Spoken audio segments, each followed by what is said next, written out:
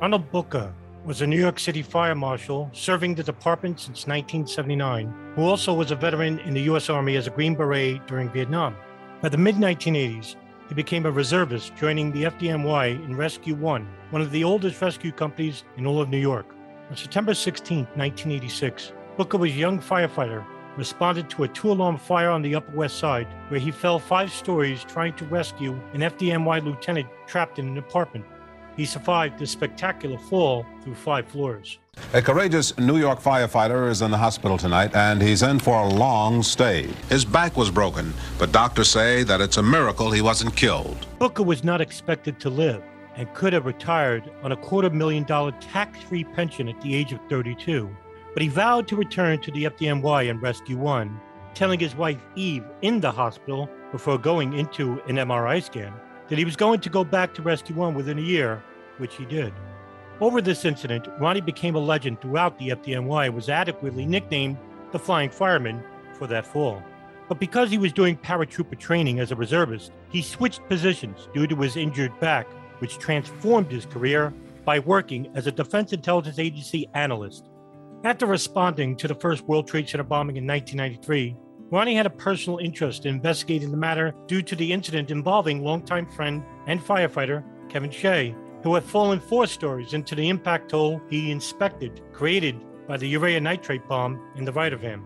The incident with Kevin Shea was dramatized and also played by George Clooney in the 1993 made-for-TV movie Without Warning, Terror in the Towers, on NBC, which was broadcast in May that year, just a couple of months after the bombing. Filmed on location at the crime scene while the B-level floors were still in ruin and repair, reenacting the events where the drama had just taken place, with FDNY and Rescue 1 battling the blaze. Without Warning, Terror in the Towers, an NBC movie event, Wednesday.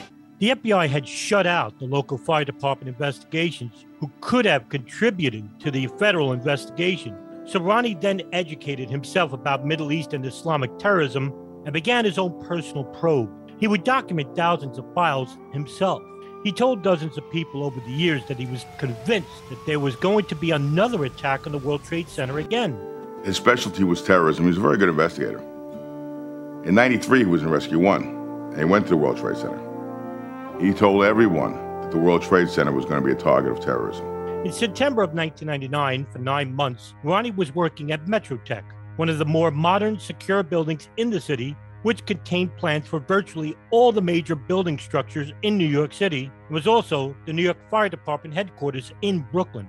One day in his cubicle, doing his paperwork, BUCCA overheard 2 fire marshals talking about an incident that occurred a few days earlier, where an FDNY accountant claimed to have lost his ID on a PATH train to New Jersey, but that there was something suspiciously wrong.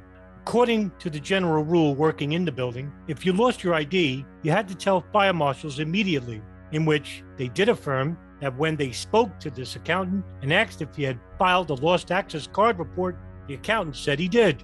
But when the same 2 fire marshals came in the next morning, found the report card filed out, not only was there something wrong with the timing of the report, but it was signed by the name of a fire marshal who was also on vacation at the time of the signature. As one would obviously conclude, it must have been forged. But by whom? While the fire marshals were explaining the situation to Ronnie, they said the accountant was Egyptian. Ronnie became compelled to act on his suspicions and wanted to know more about this accountant and why they would go through so much trouble to get a new ID. The accountant's name was Ahmed Amin Rafai, who was a naturalized Egyptian citizen and an FDNY accountant for 25 years. On a hunch, Ronnie started taking a closer look at Rafai and went down to observe videotape taken of Rafai, which clearly showed that his reportedly lost ID card was in his back pocket when he was requesting a new one, and that later the security video showed him swiping his ID card through the reader and entering Metrotech. Rafai was interviewed later, but gave conflicting information to the supervisor. His ultimate answer for getting a new ID was nostalgic reasons. Ronnie wondered why an experienced, long-standing accountant would risk his entire career and reputation for simply lying over a lost card. Nostalgic reasons? Or something more? BUCCA continued to press forward as to why the risks Rafai took. Ronnie ended up commiserating with his boss, who was also Rafai's supervisor, Kay Woods, who is now Deputy Assistant Commissioner, and asked her what kind of employee Rafai had been. Woods in return rolled her eyes and said the guy was like a ghost employee. He would come in late, take every vacation, would fall asleep at his desk, and make calls to native homeland Egypt. He was like a non-entity in the department. Ronnie then asked Woods if Rafai had ever done anything unusual that she observed. Woods said that in the early 90s, prior to the first World Trade Center bombing, while the Capitol Budget Unit was being renovated, where she and Rafai were located previously, and that there was a time that Rafai gotten hold of the blueprints to the World Trade Center. A large number of blueprints to New York City, more notable buildings, were kept in the inspection department located inside filing cabinets that were being thrown out into 2 dumpsters. When one day Kay was at lunch and came back to finding Rafai digging through the dumpsters and found the World Trade Center blueprints on his desk. Woods specifically remembered Rafai asking about the blueprints. "Can I have these?" At the time, she thought nothing of it. The day of the first World Trade Center bombing, Rafai called in sick. He then became extremely paranoid. Woods described a pattern where he told her he thought the FBI was bugging his garage. Ronnie then discovered from others within the fire department that the FBI had interviewed Rafai twice in 1994, but more specifically, that he had been seen in news footage regarding the mosques and 1993 World Trade Center and landmarks plot. After listening to co-workers and his boss's experiences with Rafai, BUCCA was aghast. It confirmed his initial suspicions about why Rafai was acting so irresponsible regarding the ID pass. Ronnie went to a local news channel where he knew a film editor he then asked to view some news archives. And after looking at the 4th or 5th videotape, he found one showing Rafai on the arm of the blind sheikh, acting as a bodyguard, moving him through the crowd while whispering in his ear. Rafai, seen here, with one of the most notorious radical fundamentalists in the world, BUCCA, was astonished. Given his knowledge of the Egyptians and the role that they played earlier with the blind sheikh in the New York landmarks plot and the first World Trade Center bombing, BUCCA was convinced he was an al-Qaeda operative. Ronnie rushed this information of Rafai obtaining plans of the World Trade Center and brought it to the FBI in September of 1999. Agents at the New York field office refused to listen to his observations. One of the agents even told BUCCA, "Well, we don't see any crime here. There is nothing we could do." He was absolutely stunned at the refusal to even take his account seriously. But that didn't stop Ronnie, as he had access to information the public did not, and he intensely investigated more and kept a bird's eye view on the Twin Towers. 1 month before the 9/11 attacks, he visited one of the security guards at the World Trade Center and inquired whether there was any new means of ingress or egress that could allow anyone access to the Twin Towers from below. Ronnie had made himself familiar with every facet of those buildings, how they were constructed, what was in the buildings, what were the weak points of the buildings. After the bombing attack in 1993, he always said to me, they're going to come back for that building because they didn't feel that they did it right. They wanted to do a lot more damage than what was done. They will be back. They're going to come back. On Tuesday morning, September 11, 2001, after American Airlines Flight 11 struck the North Tower at 8:46 a.m. of the World Trade Center, Ronnie roared down lights and sirens to Liberty Street alongside his boss, Fire Marshal Jimmy Devery.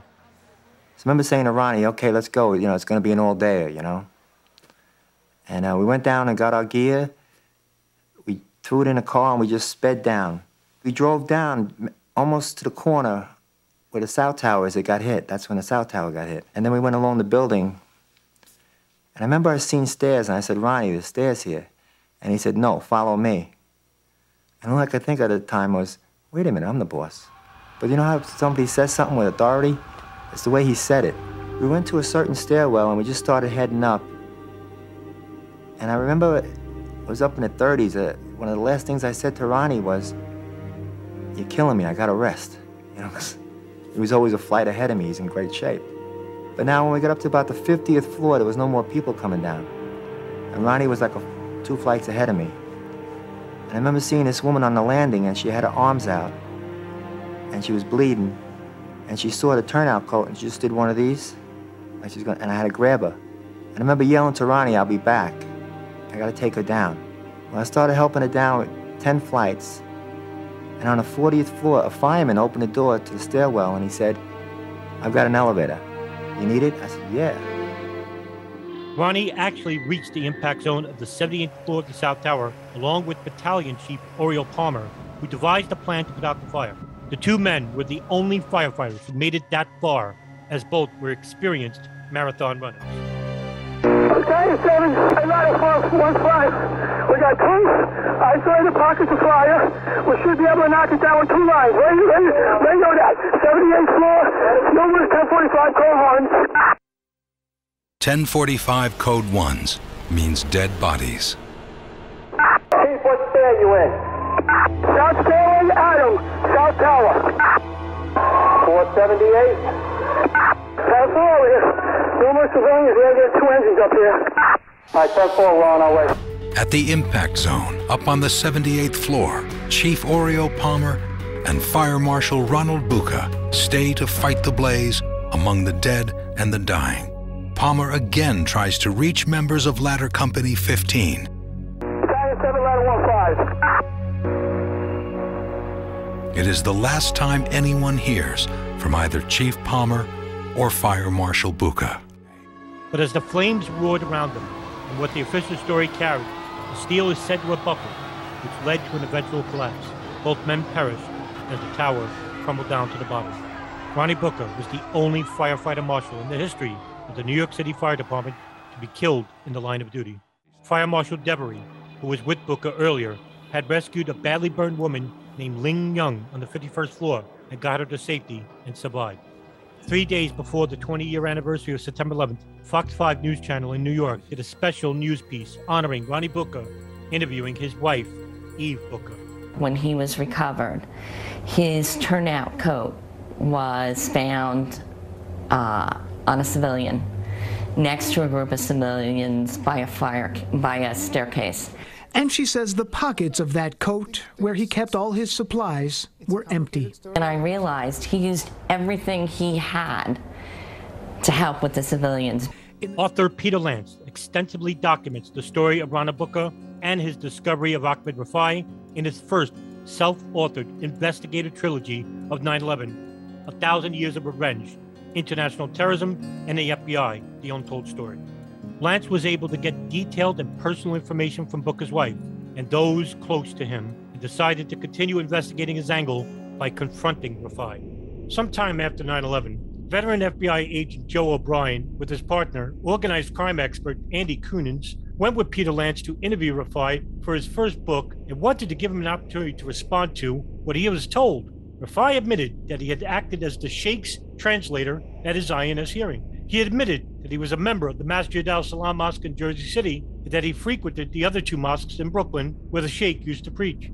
During the 45-minute interview, Lance asked Rafai 4 times if he would renounce the blind Sheikh, in which he refused to renounce him.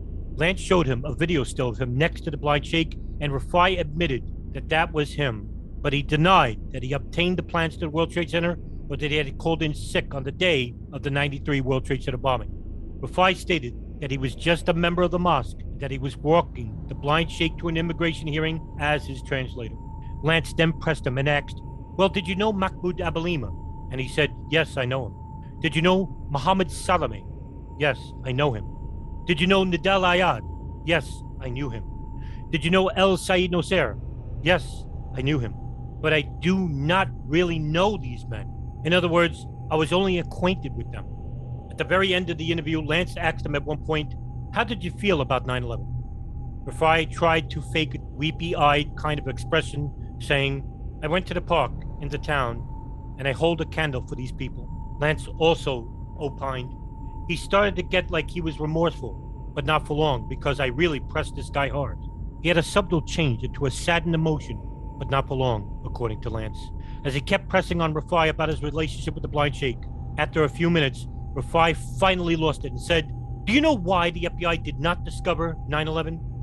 Lance couldn't comprehend, but he responded to Rafai saying, "Well, that's what my book seeks to answer." Rafai said, "No. Do you understand what my people believe? This is not bin Laden. This is not the Sheikh. This is the U.S. government doing this for Israel."